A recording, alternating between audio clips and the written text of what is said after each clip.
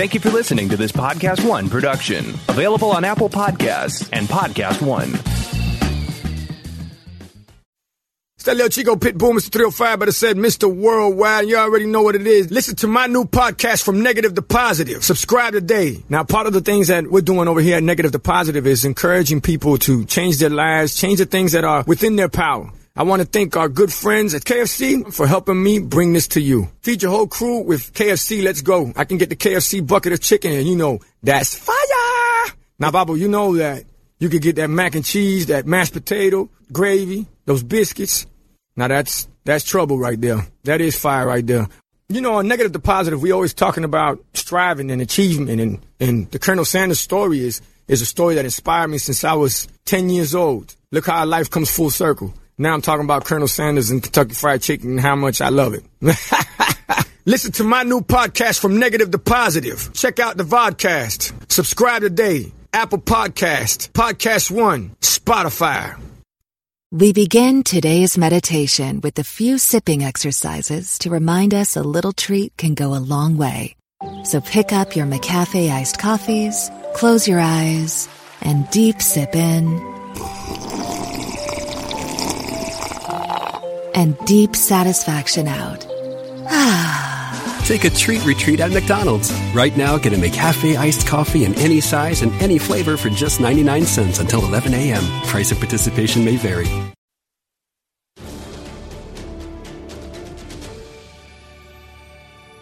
Welcome back to Movie Talk. On today's show, we are talking about the release plan for The Irishman, not going nationwide after all. And then after that, we're talking Disney Plus again because, hey, surprise, surprise, there's going to be no R-rated content over there. Is anyone surprised? Probably not, but this does open up the door to some major possibilities for competing streaming services out there. And I get to talk about all of that with Haley Fouch, who you know and love, but right now we have a very important introduction to make. This right here is our good buddy, Matt Donato. Matt has made the trek from New York to L.A., so well, I live here now. That's a pace that better be gracing that set. You have to come back in now. Often. Well, invite me. I hope I just don't screw this up royally. Only my first time. Like, let's get through one show. You got to keep the t-shirt hype up every single time. I guarantee you, I will outdo myself in the t-shirt if you keep inviting me back. Okay, I like the sound of that. Return of the Living Dead for the people that need to. You got the Colliders colors going. I feel like you're off to a really strong start. I walked in, I was like, I didn't want to brand too hard, but apparently I did. No, you did. I'm the only one who didn't get the branding memo today. I had to remind myself what shirt I was wearing. Like 95% of my life, I'm not wearing a Jurassic Park shirt. How you doing, Allie? Oh, I'm good. How are you? I'm pretty good. We've been piling up the It Chapter 2 content, haven't we? Yeah, I've been in a real It bubble. Yep. So it should be interesting to talk about other movies. Are there other movies? There are other movies that exist, but I can't wait to pop that bubble and at least unleash the flood of content we have coming your way. If that makes any sense at all. Yeah, I know. We made a huge mistake. I don't know. Whatever. My brain's not working, but hopefully it will in a minute because we're going to jump into topic number 1 right now. IndieWire is reporting that Netflix could not convince major theater chains to budge for the new Martin Scorsese movie, The Irishman. The theater chains were worried about opening up the floodgates of abbreviated releases, and so The Irishman will be in indie theaters for 3 weeks only. Per IndieWire, on November 1st, it's going to open in Los Angeles and New York, followed by a platform release in the U.S. and the U.K. November 8th, adding more theaters each weekend on November 15th and November 22nd. When it premieres on Netflix, November 27th, it will see an expanded theatrical release in the U.S. and international markets. So we were talking about this topic a few movie talks ago. The hope was to give it a nationwide release, as many traditional movie studios give to their movies. And we thought that because it's Martin Scorsese, Netflix was going to make it work one way or the other. It turns out it's not the case. So who would you say is the loser in this situation? Is it Netflix for not getting the nationwide release, or is it the theater chains for not screening an epic Martin Scorsese movie? I will start here, and I will say it is the theaters 100%, because everyone that they've lost to streaming at this point probably isn't coming back, and especially for a Scorsese film that is such a big deal. Like, we're not talking about one of their indies that they produced to throw on a screen somewhere.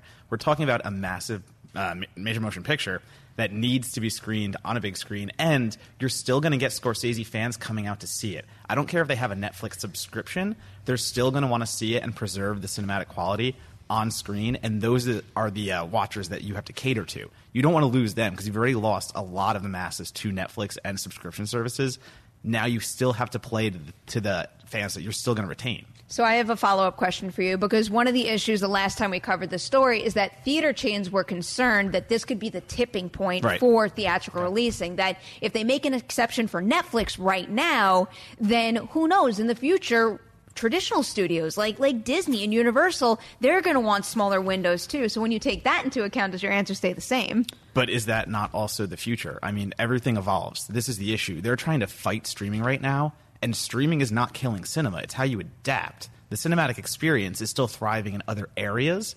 So for theaters chains like AMC that are seeing declining sales, maybe not because of what's streaming, maybe because you don't want to pay $5 for a bottle of water, maybe because in New York City when I went to a midnight screening, like there were like homeless people in the front row that were just kind of like laying there, and this experience itself is what I'm paying for to see a movie. And streaming is not killing that. It's just offering something different. So look at the Alamo, which is expanding. Alamo Drafthouse Cinemas. Every other month, I feel like they're opening a new cinema somewhere else because they figured out how to make it work. Good food, an atmosphere that movie lovers can actually go to and enjoy a movie in that realm. And also it's run by people who love movies.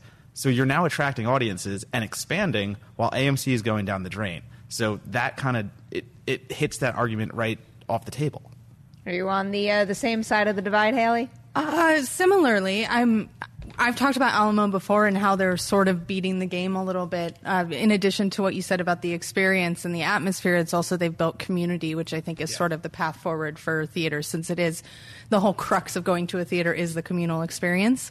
But I would also say, yes, theaters probably are in this circumstance the ones taking the hit. However, that fight for the window is like the fight they've been waging for a few years now to preserve windows. And I understand it's sort of one of their last big battles left to have. But I also think that Matt is right in that it's almost like that fight is almost over. Like it is the future. Windows are going to shrink. I remember interviewing Jason Blum about this last year, and he was like, yeah, it's just a matter of time. Like, we're all trying to fight it as hard as we can, but absolutely, it's just going to happen one day. I just wonder it feels like there could be another battle to fight to preserve their business, because I kind of agree with you. I mean, we're at that tipping point. There's no turning back. They have to accommodate each other, and there's no other way to look at it. But bringing up some of the points that you just made, Matt, what about just the theater experience? Figure out something to bring the price down with concession stand items. Take down the price of movie tickets in general. Is there anything else that the theater chains could do other than trying to figure out the release window thing in order to keep business alive and thriving? The tricky thing about like pricing on water, popcorn, all that is that most of the ticket sales, like a significant amount of money goes directly back to the studio. So that's how the theaters actually stay alive, is by selling their merchandise, their foods and goods. But again, I do think that tips back into Matt's point, which is make the food really good. Make it better. Make it a great experience to partake of that food and the drinks and the milkshakes and all the good stuff that you want to have, that you go specifically, you're like, oh, I'm going to Alamo, I'm getting a milkshake, like you do. So and a cookie sampler. And a cookie sampler. I'm just got to get the whole order right. It's a tricky thing, and I understand like the desire to preserve those windows they're significantly valuable, and I think that maybe there's something to that Irishman wasn't necessarily the one to break that for, because as much as we love Scorsese, that's not going to generate enough money for them probably in terms of ticket sales to justify breaking that this time. Yeah. Maybe if it was I don't know, something on par of a Disney release. But it's still Scorsese. It's still a loaded cast of veterans that a lot of people would turn up to see. And it's a lot of those people, too, might not have streaming subscriptions if you're looking at the older generations. So now you've just lost out on a big market demographic just because of this window thing. And also, going back to the Alamos and that nature, I mean, it's just business. At a certain point, it becomes just business. And as someone who loves movies, obviously, I would love to say it's about the experience and keeping that and retaining that. It's business, and you look at the Alamo, which is expanding tremendously. I mean, I left New York with the Brooklyn Alamo. They're already building one in Manhattan. One is coming to Staten Island. So they're not only invading markets that are like off the radar, and it's like, oh, you have to drive out of nowhere to get an Alamo. Like, no, Alamo is getting everywhere. They just opened LA, and there's a reason that they are thriving. just like there is a reason why AMC is failing. And AMC resisting that future even more is just going to doom them. And not even AMC, like AMC, Regal, all the big ones that are all showing decline. Resistance is not how you actually run a business. So bringing up the money question now, we've got a question from the live chat from Thelonious, who's asking, with the budget for The Irishman pushing $200 million and most people seeing it on Netflix, how profitable can it be? I feel like the last number that I saw, and granted, these are all reported production budgets, we don't have an official number, was something like it's over 160. So, I mean, really, I wouldn't be surprised if with all the digital effects they've done, it's come anywhere close to $200 million. But I think the last number I've seen reported is just above 160. Well, that's another tricky thing about Netflix in terms of how they're disrupting. What does profitable mean to Netflix? We don't know. We don't know their numbers. They won't tell us. That's their prerogative. They could be operating at a loss and we wouldn't even know. There's no way they're not half the time. Exactly, I mean, there's no way. Well, I want those numbers look at the so badly. Yeah, but look at how many people subscribe, how many people are paying $10, $20. Do that math. Like, they have an insane profitability, but how many billion are they spending on original content, too? So it's like, you never want to be first to a market. And I keep coming back to business. I'm sorry, this is movie talk, and I keep going back to business things, but that's my daily life. It's part of the game. You don't want to be first to a market because, number one, you get that success and you skyrocket, and that's Netflix. And, like, they figured it out first. Now everyone else is figuring it out. And Netflix is just going to keep doing this because they're holding on to content. They want to keep that originality content, and they're just churning and burning while everyone else now is. And we'll get to that later. Maybe I'm jumping the gun here when we talk about Disney. But, I feel like Netflix is kind of like, I don't know.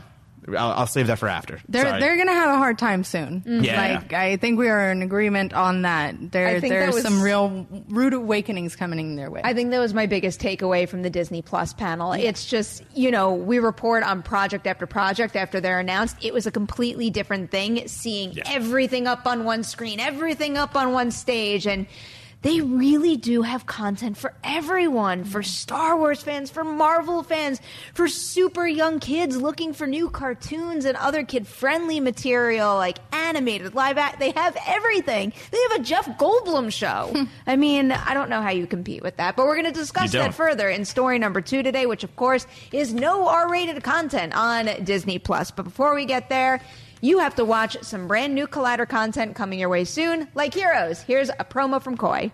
Hi, I'm Coy Jandreau, host of Collider Heroes, and I'm here to tell you we've got 20-minute episodes coming at you on Collider Video, on the YouTube, as you've always loved it. Plus, now we've got hour-long podcasts dropping every Thursday, so make sure to subscribe to the podcast, because it's going to get even more sweaty on the podcast. Plus, every week, we're going to try to get some very special guest interviews, all of the people that help shape these movies and TV shows you love. So, video, podcast, interviews, all coming at you. Be sure to subscribe. Thanks so much, guys. Stay sweaty. In addition to Heroes, there are so many shows up on the Collider Weekly podcast feed right now, all well worth listening to. We have Dave Trumbore's animation show. We, of course, have the Collider.com podcast with Matt Goldberg and Adam Chitwood. And then on top of that, we've got the Snyder Cut, which, of course, is Jeff Snyder's show. Check that out. Listen to that on Podcast One, wherever you get your podcasts. Great content across the board. All right. Moving over to Disney Plus now. According to some tweets from entertainment reporter Eric Vespi, Disney Plus will not include R-rated content. While he was at D23, apparently he stopped by a Disney Plus demo, and here's what he tweeted from the convention. I asked about R-rated content, if any of Fox's more adult fare will make it onto Disney Plus, and he said that Disney Plus will be all PG-13 or softer. I wonder if this will be their weakness that other streaming services can exploit. He followed that up by saying, I followed up asking if Fox's harder edge stuff would end up on Hulu, and just got a smile, and that's a good assumption in return. So, I mean, dumb question to start, but does this surprise you at all? Did you ever think we were going to get a piece of R-rated content on Disney Plus? No, never. No. Tis the mouse. No, ma'am. You go under that umbrella, that's the end of it. Yeah. So I do want to run with one of the points he makes in his tweets, though. So that is one thing, because I was just talking before about how much Disney Plus has. That will be one of the only things that it is lacking, is R-rated fares. So how can other streaming services out there exploit that possible weakness? I think it's something that that streaming services will be able to exploit in a way to self-promote, but not in any way to hurt Disney. Disney's brand is built around that. That's why we all just said, no, we didn't think that was going to happen. It's not going to be a negative for Disney Plus at all not to be showcasing that content, especially when Disney owns such a huge stake in Hulu, is offering their combo packaging. They're fine. They're covered. And as long as my Alien films end up on one of the services, we're going to be okay. Yeah, there's no reason to worry there. I don't understand. As you said before, we're not shocked about this. We knew this is what was happening. And the Hulu subscription being part of the Disney Plus subscription, I'm going to have both of those. And honestly, I'm going to start thinking about maybe not having Netflix anymore because as we get into Netflix and their original content, they are losing by the day more and more of these shows that are syndicated, shows that you're going back and watching and putting on the background and not even noticing it. I'm seeing more and more. I go to Netflix, browse the catalog, go, I've either seen this or I don't care about this, and then I go right back on Hulu. See, this is where I do think Netflix can kind of, dig their feet in the ground a little bit because, I mean, this is just because it's fresh in my mind right now because I am currently watching season 3 of Glow, but there's a show with nudity in it that they can't have, so I can't cancel my my Netflix subscription if I want that kind of content. And the same goes for, stuff like Hill House. Disney Plus isn't going to make Hill House, so the more that Netflix, in my mind at least, for, and this is just based on my personal taste, it's not across the board, but the more content like that Netflix gives me that I definitely can't get on Disney Plus, that is going to sway me a little. I think it heavily depends on how they wind up beefing up Hulu. If that's where a lot of the Fox content goes, that is going to change the game because at this point in time, the only thing that really is keeping me a Hulu subscriber is Handmaid's Tale. Which is a very R-rated show. So you got right there an example of how Disney can kind of have their cake and eat it too. And that's, ultimately, if they're able to make content on the level of things like Glow, which I think is exceptional and Netflix's best show, so it's not really a fair comparison. No, 100%. But if they can turn that kind of stuff out on Hulu, then what they've done there is actually probably pretty smart because that's almost ensuring that people are going to get the multi-package. If you want both kinds of content, you got to get both streaming services. But what if you have to pick now? Because I come back to my oversaturation. Because what if the American household cannot have every single streaming service and afford that and whatnot? And when it comes down to it, are they going to get Disney? Probably. If you're in like a normal American household, you have children and stuff of that nature, you're going to go with Disney. Hulu comes with that. You're going to go with Hulu. I'm a horror fan. I have Shudder. Then you have Amazon Prime, Criterion. Like the list is just becoming greater and greater. And I think, again, for me, Netflix, based on what they output and when they start losing more and more contracts, they're kind of the last one that I'm going to go to. And they are the last one I go to right now. Yep. Not that I want to rag on Netflix and I care about it, because they do have content I love, as you said, Glow before. And their horror output recently has been great with things like The Ritual and stuff like that. But it's few and far between. And again, they're not getting you hyped about things. I don't know. Netflix also has this issue where things just drop. And either I don't know about it and I don't care about it, versus all these other, these other streaming platforms have figured out the marketing aspect. Very good point. They're not going to be able to get away with that anymore. No, I think absolutely they not. could because everybody was already on Netflix and it'd be like, oh, what's this new thing? Because this is the one platform that everybody had. But that's not. Like, can they get by with Stranger Things? Like, that's literally the question now. Like, can Netflix get by with Stranger Things? Well, the other thing is they do keep canceling their most interesting content. Santa Clarita. And they're Santa Clarita, the OA, and they're not doing it in a way where they're like, okay, so we have a 2 to 3 year contract on the show, so tell a good story for those times, and then we'll see about renewing. Yeah. They're just canceling it with no satisfaction on cliffhangers, which is really making people, including this one, angry. And, like, what do I go to Netflix for the most now? I go there for New Girl. Who owns New Girl? Disney. No, I mean, it's a good point because why, if they're canceling so many shows into their runs and they're doing so in an abrupt manner, why would anybody donate all of their binge watching time to jumping into something new if the rug's going to be pulled out from under them? Also, that's the difference between like an epic juggernaut like Disney and something that's a little, it's got a rocky foundation right now, Netflix, as it sorts itself out with Disney Plus coming out. But I'm sorry? They're still a juggernaut. Oh, of course. They're still huge, but especially, again, after that Disney Plus panel, I do envision a future where there's a very good chance that this service kind of comes in and steamrolls the competition, because this is the only sure thing in my mind. And I do feel like it's a sure thing. When you look at all those brands lined up, they've got just about everything. Whereas Netflix is going to come to rely on its original content library. It's going to come to rely on its relationships with filmmakers like Martin Scorsese. And the landscape is changing. They don't know how it's going to all shake out. Whereas Disney has the financial backing and the properties to ensure that, let's say something comes out and it gets a lukewarm reception, they have the funds, they have the resources to keep it going and work out like whatever went wrong the last time around. Whereas Netflix is just going to drop something so they could try to find the next best thing ASAP to compete.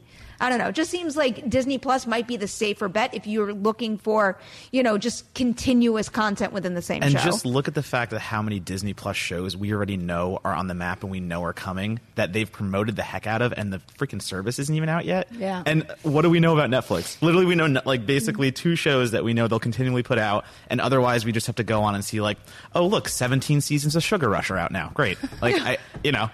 Every time I have to write about Disney Plus, I'm sort of in this position where I'm so blown away by the strategy, and I do find them a sort of frightening juggernaut in the industry right now. Yeah. So I look at their strategy like this horribly wonderful master plan that I just can't help but respect, but also fear a little bit. But they really even something like what they're doing with their Marvel shows, which is to say that they're not setting up false expectations. We know that most of these will be a very short one-time thing that ties directly into the movies. So if you love the Marvel movies, you have to have Disney Plus. They're so smart, and that's just one example of the levels that they're sort of attacking on, and I'm terrified and in awe of them. Well, this is Apple level. I mean, it's Apple level monopolization in a way. Right. Except Apple needs to get their streaming service together. Well, yeah, I meant more the tech side. I'm not talking I totally get side. you. Sorry, I went back to business talk for a minute. Well, in case the original content goes to SHIT, at least I have my Apple Watch glued to my arm for the rest of my life. That's the strangest silver lining I've ever heard, Perry. Yep. You are one of the sheep. You are literally one of the sheep. It's a silver lining for them. At least they have that part of the business alive and thriving and basically flowing through my vein. I'm very well aware, and I almost have no problem being part of that problem because their devices make my life easier. One point that Gary Dodd brings up in the live chat that we don't really discuss too often is you have so much in America. Most apps are not available in Europe, so a lot goes to Netflix. That is a very good point, and I am curious to see. I do know that Disney Plus recently released information regarding international plans and release dates, but I need to do my research on that. But that could be an interesting market for Netflix to tackle. Look at the horror section on Netflix, and you'll see a ton of Indonesian and Indian horror. That's it's such crazy a good call. that output that's been coming out of there. So that's a good point, because Netflix can monopolize on that, because Disney Plus and those, they're going to keep an American base, and it's going to be very American, versus Netflix is now bringing all this other stuff in that we're not really getting elsewhere. Here's a legit silver lining to all of this is that if Disney basically, owns all the broad content and wide appeal, maybe it'll encourage companies like Netflix to find, I don't know, bring more niche stuff out there, more challenging material. So let them corner the market on that as long as other companies try new, fresh things. Well, I'm curious because I do think that one of the really good things about Netflix, even if they cancel these shows, they do keep developing really interesting content. And I'm curious to see what the content development process looks when the safety net is taken away. Yeah. They no longer have, the Marvel shows were a sure thing, right? That was a safety net. That's gone. And as they're losing all their, The Office, all their sitcom safety nets, I would love to see them lean into the weird. Let's get avant-garde, Netflix. I'm all for it. Yeah. The show is winding down now, but we want to get to some of your live chat questions. In particular, a very important question from Jay Scott for real. And listen, Matt, you're going to be the first to answer this. You got to just tell me what comes to your head the second I say this question. Are you ready? Sure. To bread or not to bread? That is the question. Bread? What? Is that the right Dorian answer? approves. Correct. Bread? All right. I'm very pro bread. A Yeah. more serious You question. must always get that bread. Okay. All right. Jay Scott for real backed us up with a legit monster question here, Okay. which we all love. What movie monster created via CGI would you like to see recreated with practical effects only? Want to take this one first? I'm gonna let you guys go first. All right, I'll just say mine first because mine's the obvious one because I talk about it all the time. I am obsessed. Go on YouTube and just search the Mama motion test. I am absolutely obsessed with it. Javier Botet is an absolute creative monster-making genius. And what happened was they did that motion test and they basically, bathed his work over in CG. And I don't know, to me, it kind of loses that touch. So I didn't really love the look of the monster in Mama, but I think he is an incredible individual. And if you don't know his work, oh my, a resume down to the floor. Any movie that he's in, I guarantee you there's something worth watching in it. Scary Stories. He was just in that. Exactly. So I guess for my answer then, if you're kicking it to me there. Yes, please. Yeah, just saying nothing and staring at me. We do that all the time. It's fine. I'm going to go with the Thing remake because same thing. They have all the test footage of Amalgamation Dynamics, they're called. Sorry, that's what I was looking at before. And they did it practical. They lived up to the Carpenter original. The Carpenter version, and they had all the effects, and they looked gnarly and nasty. And then they came in on the back end and just went with the post-production CGI, and it looks not great. And that is a big reason why I was so disappointed in it. And then to come out and say, oh yeah, we did the practical, we just didn't want to go with it full force. And it's like, then why did you remake the Thing? So go back, do it right this time, and give me the right one. I'm into it. I'll let you guys go first because they say they're huge cheats for both picking things that were done practically first and then painted. And now I get to call you out for it on air. Great. No. Being left only with pure CG or mostly something we noticed when we were searching like some good answers is a lot of them are obviously part CG, part practical, which is I think how you often get the best modern monsters. But The Host is such a phenomenal monster movie, but the monster just looks, early 2000s slimy, goopy style CG where it just, you don't buy it. So I love the design. I would love to see that rendered, probably not in full practical, but in what I was just saying, a nice combo of practical and CG. And my twist answer to that is just because I want to see how ridiculous it would look, Cloverfield. I was thinking Cloverfield too. Gigantic Cloverfield. Yeah. Wait, you kicked one more to me. I'll take it really quick. Okay. There's a movie called Grabbers. It's an Irish horror comedy. You've spoken about that a lot. I love it. It's basically like these people get stuck in a bar and they have to stay drunk to survive because the aliens can't eat them when they're drunk. This is such a Matt Donato It's movie. literally one of my favorite movies for that reason. I would love to see more practical in it because if I remember correctly, there are a lot of little ambling, cutesy little animal or like aliens running around, and I would love to see them practical. So I'm gonna go with Grabbers as like there you go. That's you a good got a one. real answer for me. Yeah, that's a good All right, one, though. cool. Okay, let's get one more question because Matt, while you're here, we have to go into the genre stuff. Hella It's Good like I like horror or something. is asking us how much horror is enough horror for Doctor Strange 2. What kind of horror do you want? Oh. Yeah, All of it. this is a I good mean, question. it's not going to go all of it because it's still going to be a Marvel movie and you're still going to have to get like the mass demographic. But I would love to see them push the envelope as much as they can for horror. I wonder if Derrickson can do it. We know Derrickson can. So. yeah, do. we know he can, but obviously we're not going to get, Sinister levels of horror. I love Sinister so much, so I wouldn't mind that, but that's not going to happen again in the MCU.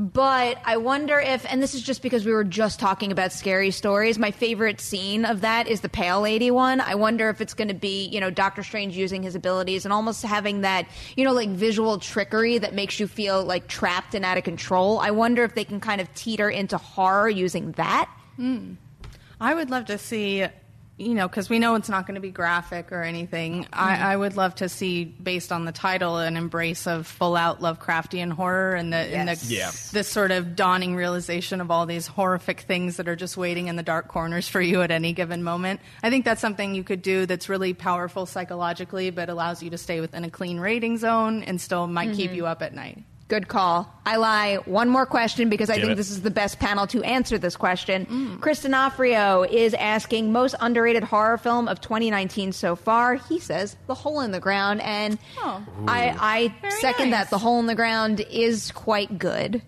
It's underrated. Yeah, I'm trying to think of You know, I've seen so many. Okay, know. I have the obvious answer. Underrated is going to be Crawl, just because I think that should have been a summer smash hit, and it I was going wasn't. to say what's underrated though, because critics Yeah. love I mean, Crawl. critics loved it, but Here's what I'll I guess I'm say. talking box office underrated. Don't let Tigers Are Not Afraid be the underrated of 2019. all right. It comes out in a few weeks, I think, on Shudder. It's already out in New York and LA, so go see Tigers Are Not Afraid. I mean, don't let that be my answer at the end of the year. Oh, shit.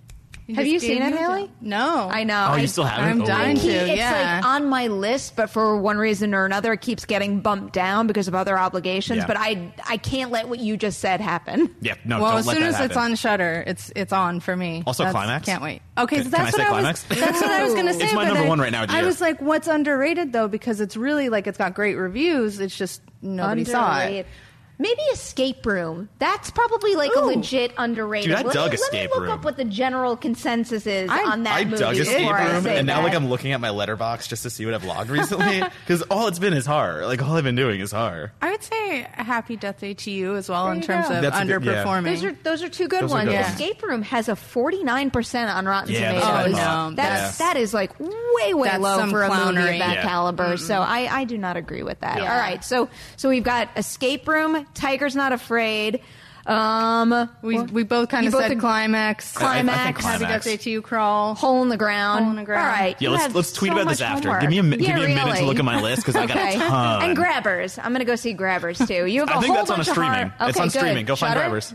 No, not one of the regular ones. All I right, think you Hulu. tell me later. We'll Yeah. fill you all in eventually. But write those down. That's your homework for tonight. I expect you to watch them all tonight and tell me about it on Movie Talk tomorrow. Before we say goodbye, I have to thank Matt Donato for coming to visit us today. We hope to see you again very soon. I was going to say thank you for having me, and I'm Where pleasure to be can back. everybody find your work on the internet? You can find me at Donatobomb, Donato. You see it on the screen and stuff like that. On Twitter, Instagram, and Letterboxd. Also, Bloody Disgusting, Dread Central, Fangoria, /film. Just go down the list, and I don't know. I write everywhere. Do check it out. Haley, as always, thank you for joining Thank me. you. Adam in the booth, Dorian in the live chat. You guys rock, as do all of you out there. Do not forget to like and share this episode of Movie Talk, and then tune in tomorrow, 3 p.m. PT Live, for a brand new one.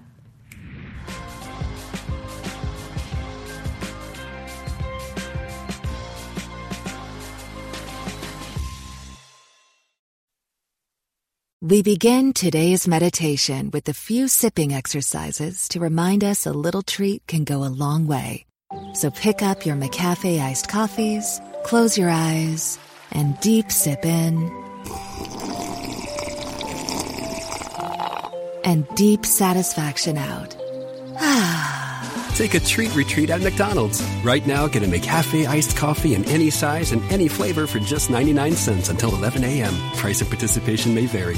Why do millions of Americans choose to sleep on Boll & Branch sheets? Is it the 100% organic cotton? Is it that they get softer and softer over time? Customers can't stop raving about these sheets, and there's no better time to try them for yourself or give them to someone you love. Right now, Boll & Branch is offering their best deals of the year, and you can get their incredibly soft sheets at incredibly low prices. Just go to bollandbranch.com to shop their best deals today. That's BOLL and branch.com today. See site for details.